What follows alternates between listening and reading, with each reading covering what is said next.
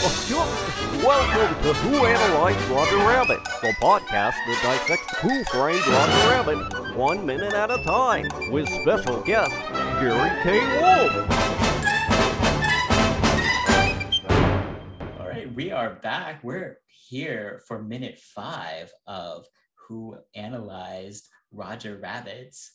Annie and I are here again. Welcome. And we are joined once again by Roger Rabbit's father, Gary K. Wolf.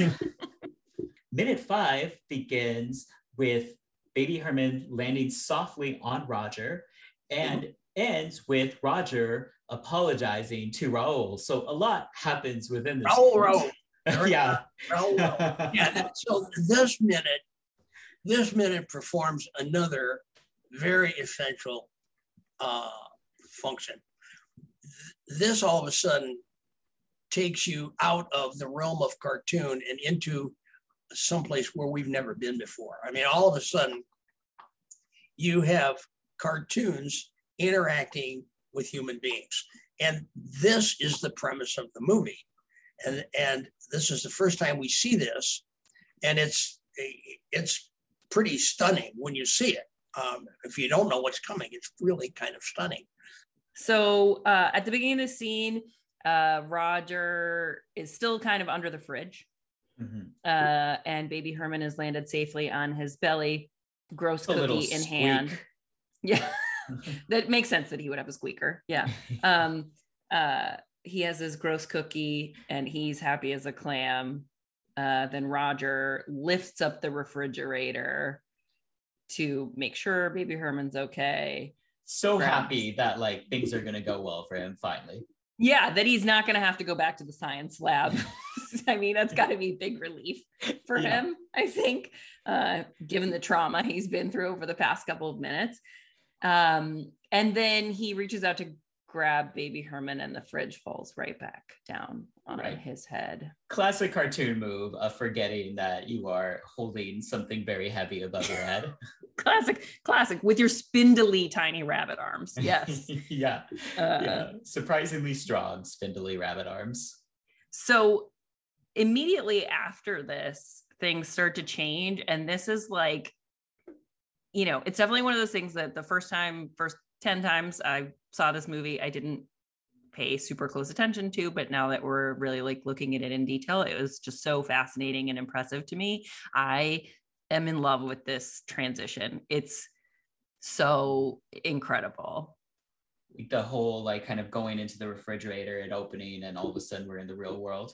Yeah. So like, for those of you listening at home, I hope you've seen this movie. Otherwise it's going to make no sense. But essentially we sort of zoom into the cartoon fridge. And as we zoom out, they do an amazing visual job of blurring between like cartoon world and the real world.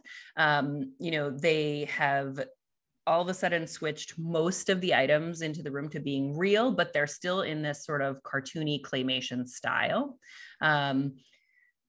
Yes. And I really wonder about that. Like what's the decision behind what objects they chose to actually have the animated objects and what objects they're, I guess, shooting real for animated, and why not just use cartoon objects for like the food in the refrigerator too? I don't know. I think it might be because like tunes are alive, like tunes are real, and these are props. Because like, think about like later there's a shoe, right? And it's got a personality, cars are sentient. Like it seems to me, and again, I'm on minute 5 here of recent watchings. I haven't watched it in its entirety in quite a while. But I don't know if there's instances of tune things that aren't like sentient, and maybe they're in a union. Maybe they have to be paid. Maybe, maybe they have demands. Maybe they need craft services. I'm not sure. It might be cheaper. Yeah, that's a good point. But I then wonder if that entire room, because the room behind them still looks very animated, and is that room alive? I don't know. This is like, this to me is the beauty of this scene, this little, 20-second bridge between the toon world and the cartoon that we think we're in and this idea of Hollywood shooting cartoons as if they're live action movies. There are so many things. I've watched it a bunch of times, and I'm watching on a small screen, so maybe somebody can tell better than I can, but it's really difficult to tell even which things are animated or drawn and which things are made as like a 3D prop that is just fashioned in a way to look animated. Yeah, and they might, if they're all sentient too, they might have the problem of like, oh God, the turkey leg is talking again in this scene. Like we need to... Yeah, God damn it, the ham blinked. By the way, can we talk about the food that's in Miss Herman's refrigerator? Yeah, it's not normal. I mean, did we expect it to be? The woman has hot sauce, pickles, ginger snaps, and she just is, she's unwrapped bread. Yeah, unwrapped bread. There's a big wedge of cheese that was apparently just like sitting on a shelf. Yeah, ham, not in any sort of container or wrapping either, just sitting on the refrigerator. On the bottom too, not even on a shelf or in a drawer, just on the bottom of the fridge. I mean, maybe it was on a shelf before Roger busted his head through.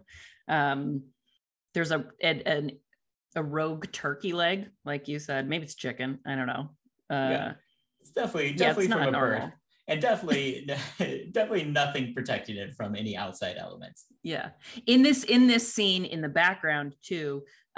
You will notice a cameo from our friend, the stack of sliced bread. It is now on the floor. It's very weird. Oh, is the stacked bread, it look like it's a real item now to transfer over? It's so hard to tell. I can't tell. I think it does. It definitely looks more realistic than it did as a cartoon. But again, like I said, that's to me the genius of this scene is that it's really hard to differentiate between what they've made into an actual prop and what is just like animated in maybe a more realistic way.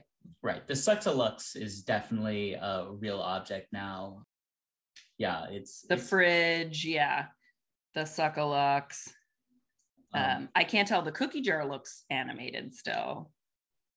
Yeah, although the cookies look like they could be real cookies now. Yeah, it's intense. Yeah, it's an interesting choice. So we hear cut. We finally get to meet somebody we've only heard about, the infamous Raul J. Raul. Raul, the actor who plays him is a guy named Joel Silver. Joel Silver is a producer, very famous producer. He produced all the Die Hard movies, all the Lethal Weapon movies, just about any over-the-top action adventure movie that you've seen in your life was produced by Joel Silver. Michael Eisner hated Joel Silver, and Joel Silver hated Michael Eisner. It was like this. They hated each other. And so the guys on the movie thought it would be a hoot to cast Joel Silver in this movie as Raul. And so that's how he got cast as Raul. I don't know when Michael Eisner found out about it.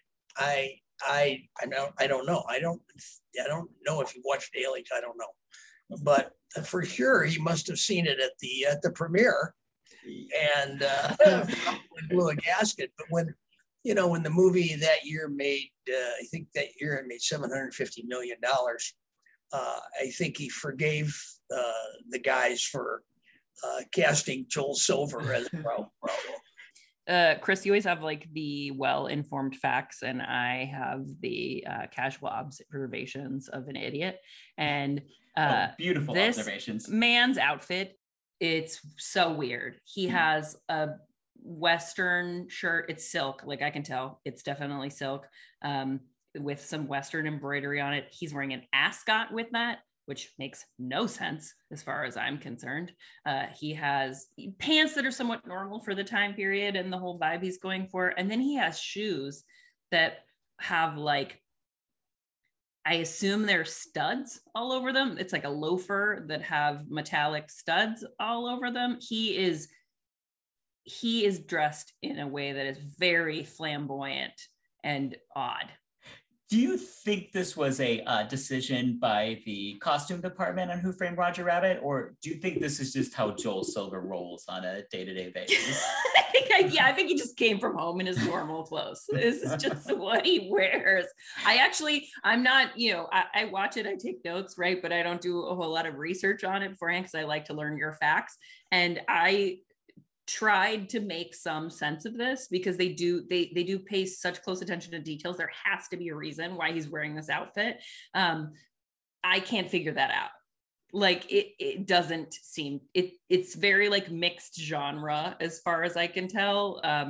And I looked for like, sort of archetypes of 1940s directors, and I didn't find anybody who was dressed like some kind of weird Mighty Mighty Boss Tones Elvis Presley mashup. Yeah, this might just be a comment on what a director of a cartoon is like in this world, because we learned from Guillermo last week what a animated director does in the real world, but this is an entirely different sort of thing. This guy works with toons all day, in a very frustrated way. He just has no more patience for them. That makes sense. Maybe he's just trying to stand out in as sort of a banal human in a world where he is dealing with these people who are like infinitely more interesting characters than he'll ever be. Yeah, he's really got to step it up. And I mean, as we're gonna see, RK Maroon is a weird dude, so I could really see him being like, I like this guy's style. I like the cut of your jib.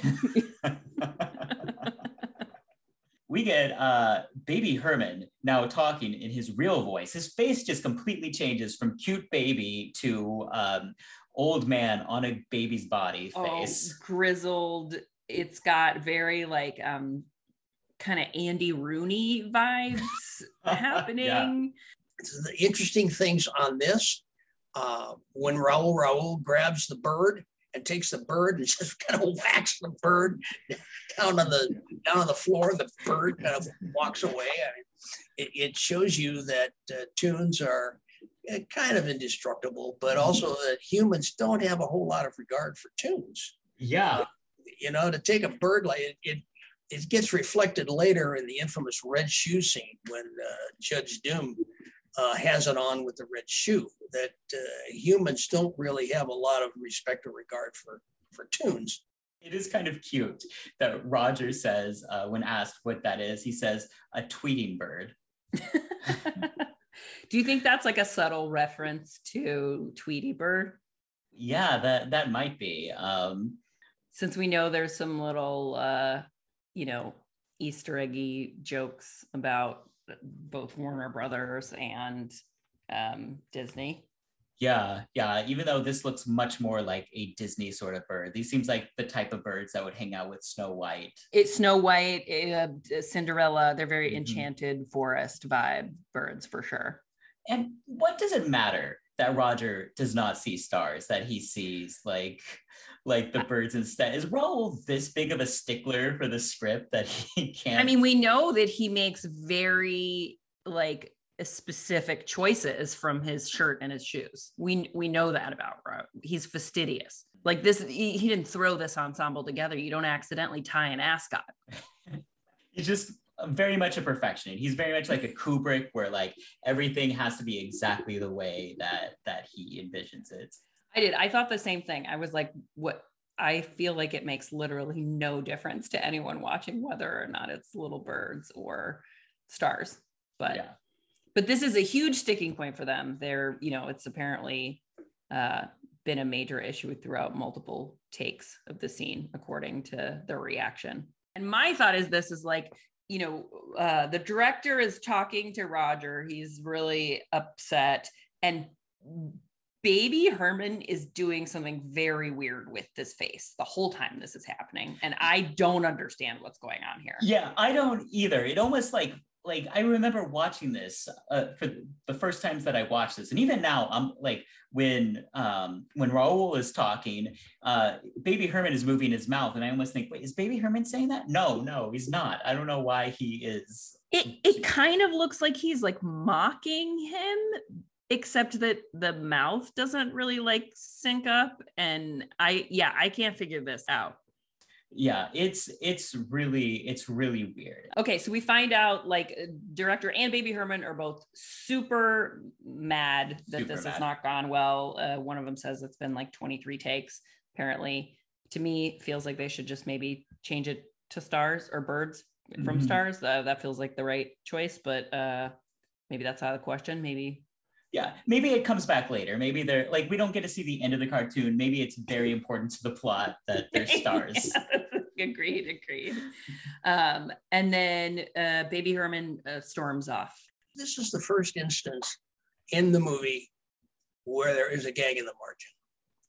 And if you go through and watch it frame by frame, I'll tell you where to go. Okay. And remember that 6 frames are invisible to the naked eye. You cannot see them. So the frames that you want to look at the scene frame by frame where Baby Herman walks underneath the script girl's dress. Okay. Yeah. Okay. Right there. Keep going. Now go frame by frame if you can. I mean, first of all, you can see that's pretty good animation.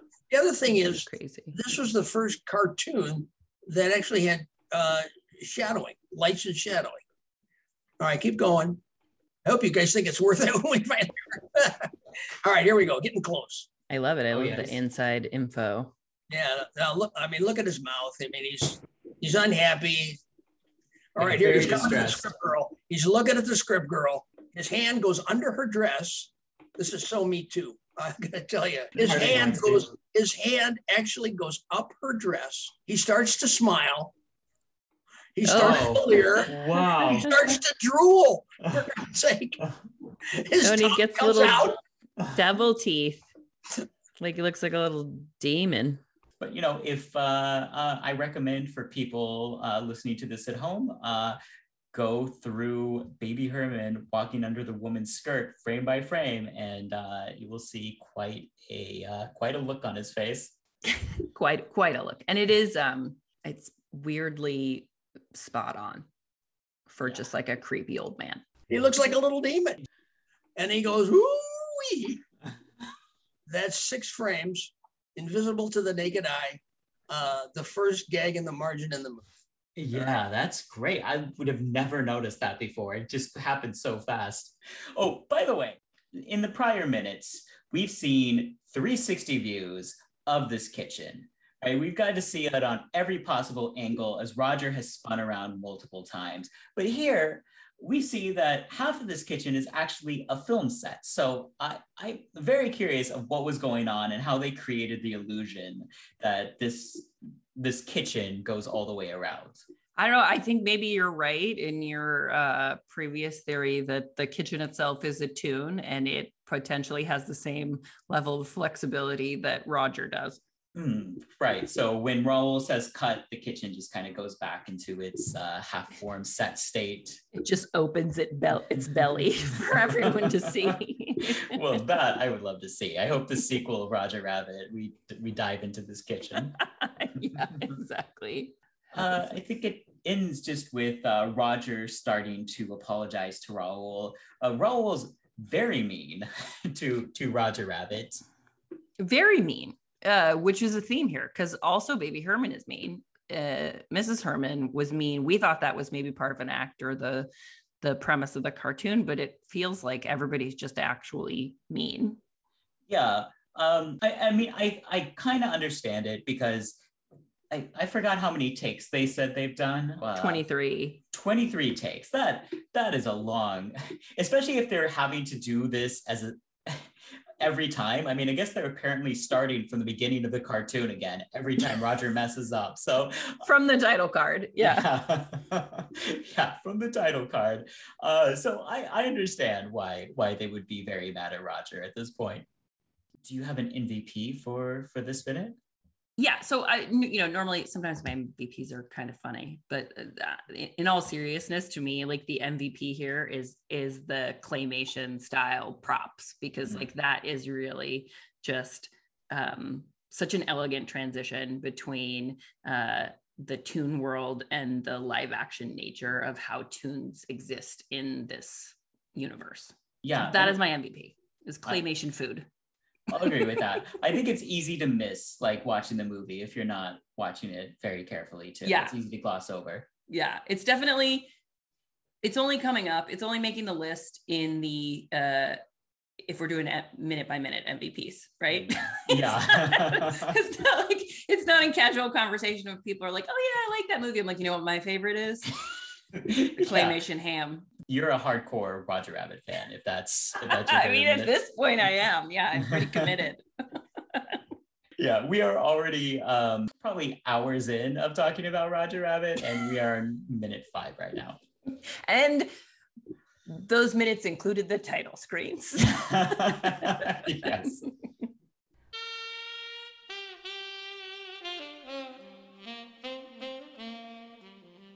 All right, well, that's the end of the minute, but not the end of the show, because it's time for the segment where I ask a question and you can give me the answer.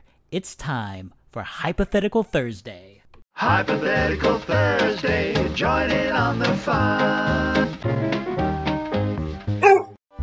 Every Thursday, I post the question in our Facebook group, and members there can answer it, and we'll read some of our favorites next week on the podcast. If you want to become part of that, our group is Who Analyzed Roger Rabbit Listeners. So last week, I asked the question, what existing movie would be better if it added Toons to the cast? Sean said Reservoir Dogs, which I think would be so much more disturbing, the stuck in the middle with you part with Bugs Bunny. Michael said Fear and Loathing in Las Vegas. David said Oscar starring Sylvester Stallone. I would really love to see Stallone acting with Toons. And again, Michael said Super Mario Brothers. We already know Hoskins can act with cartoon characters. Let's keep having him do it. Mona Lisa, let's get some Toons up in there. You want me to answer that? Yeah, I would love to hear your answer to that. I think, it's not just if I could see Toons in any other movie. I think I would like to see Toons in every other movie. I don't think there should be a movie made without Toons. I think there should be a clause in every contract in Hollywood that you have to include at least one Toon. It should be required. I mean, I'm getting so tired of watching movies where everything blows up. Yeah. And I think, oh, geez, I need a little change of pace. If only a Toon would come in and, do something. My question for this week. So in this week sequel to the book, we actually get Roger is considered for the Clark Gable role of Rhett Butler in Gone with the Wind. You've read the book. Oh, I've read the books. I've read all 3 of them. Like you're one of my 5 readers. You and my mother and my 3 aunts. Oh, we have conversations about the book all the time. They're delightful. Okay, go ahead. So since in this Roger is an actual actor, let's say Roger was a real actor in the time. If you could replace one actor from our history with Roger Rabbit, and Roger Rabbit would play all of that actor's roles. God, I did. I guessed the question inadvertently. Yeah, that was really that was weird. Okay. Whoa. Well, I guess that's a really good question. I guess that I would probably have to see him as he's an actor, so he wouldn't necessarily play a comic role because he's an actor. So I would guess that he would replace one of my favorites, which would be John Wayne. I mean, I'd love to see Roger on a horse in Red River. I mean, I think that'd be a hoot. I'd like to see him act with Dean Martin and Ricky Nelson and Rio Bravo. I think Roger could really add something to that. Playing kind of the anti-hero in The Searchers, that would be great. Absolutely. Yeah, absolutely. So I guess I would replace John Wayne because, I mean, Roger is my favorite Toon actor and John Wayne is my favorite kind of Western adventure hero. Yeah. All right. Good question. Great. You have any thoughts, Andy? Are you going with Chris Pratt?